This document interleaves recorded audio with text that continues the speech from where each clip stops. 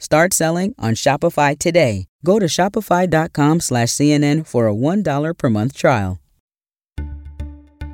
Hey everyone, I'm David Chalian, the CNN political director. This is the CNN Political Briefing. Here's what you need to know in politics for Tuesday, February 14th.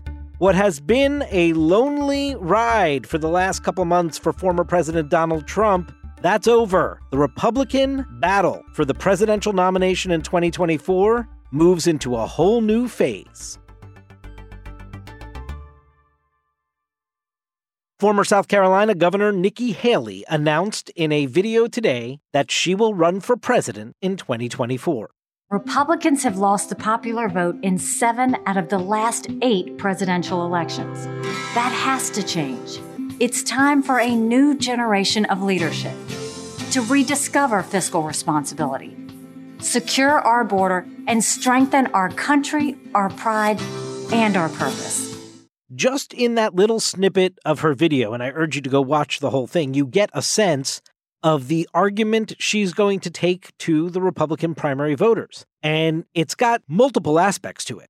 So she notes this sort of open wound for Republicans that they've lost the popular vote in presidential elections for the last 7 out of 8 of them. Well, her point is that she's providing a path forward out of that she is providing a candidacy that she believes can broaden the appeal of the Republican brand to actually win a majority support from Americans, win the popular vote. But it's also a not so subtle reference to the fact that the guy in the race so far, the only guy in the race so far, her former boss, the former president of the United States, Donald Trump, lost the popular vote twice, both in 16 and in 20. And then, of course, beyond the electability or the broadening of the appeal of the GOP brand, she's making a case for a new generation of leadership. This is something Nikki Haley has been saying for quite some time. She's a 51-year-old woman. She is of an entirely different generation than both Donald Trump and Joe Biden. Now, remember, she is trying to ultimately be the Republican nominee to take on Joe Biden, who is expected to run for re-election. And so just like at the State of the Union response last week with Sarah Sanders, where she was trying to draw the contrast of the youngest governor versus the oldest president, this call for generational change in political leadership from Nikki Haley is also clearly designed to be a contrast with Biden, not just with Trump. And then notice how she hits some broader themes here: fiscal responsibility, secure the border, strengthen our country, our pride and our purpose, she says. Now, this is not the stuff of the State of the Union response from Sarah Sanders. This is not the stuff of Ron DeSantis's daily press conferences down in Florida with his agenda, and we'll get into that. This is not the sort of war on woke, though Nikki Haley will obviously sprinkle some of that in because it makes the Republican base enthusiastic, and that's who you're trying to court inside the context of a primary. But this is somebody who's trying to broaden out that appeal, to actually broaden the tent. And she does so, of course, just in her very biography and being, right? She is the daughter of Indian immigrants. She is the first woman to serve as governor of South Carolina.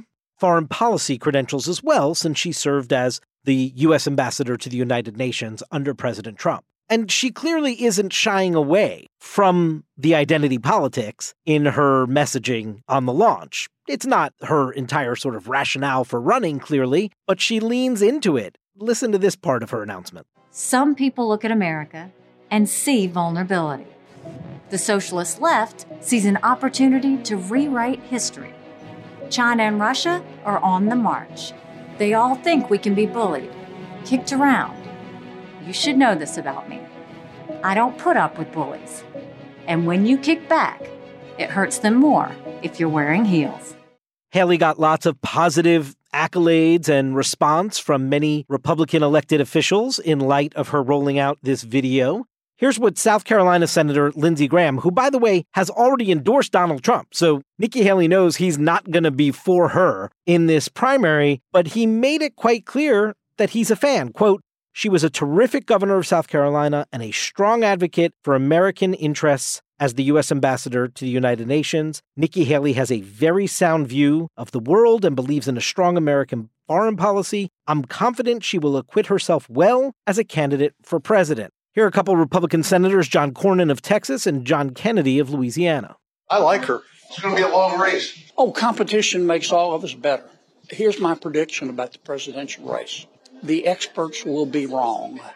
Former President Donald Trump, the guy that is waiting for folks to get into the race, and now he's finally got an actual opponent here as Nikki Haley has filled out all that paperwork with the FEC to make her an official candidate. He kind of gave a pre-response, if you will, before her announcement rollout. He was campaigning in South Carolina at the end of January, and he was asked about Haley's likely entrance into the race, which he said he welcomed, but of course made note that she had once said if Donald Trump runs, she wouldn't. So he notes her flip-flop on that decision, but said she should go by her heart if she wanted to run.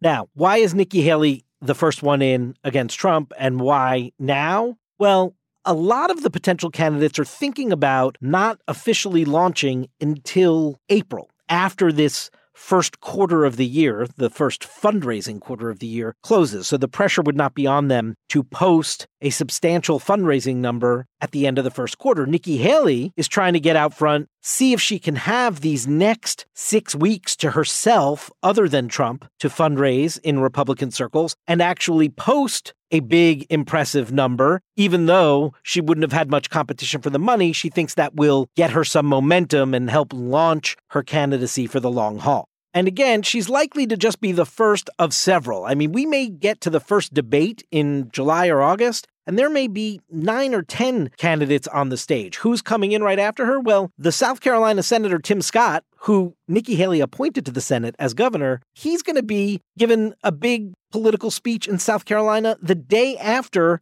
Haley's big announcement tomorrow in Charleston. And then he's going to Iowa, also on the heels of a Nikki Haley trip out to Iowa. So keep your eye on Tim Scott, Mike Pompeo, Mike Pence, Asa Hutchinson, Chris Sununu, Larry Hogan, and, of course, Ron DeSantis, the Florida governor, who is all the buzz in Republican circles.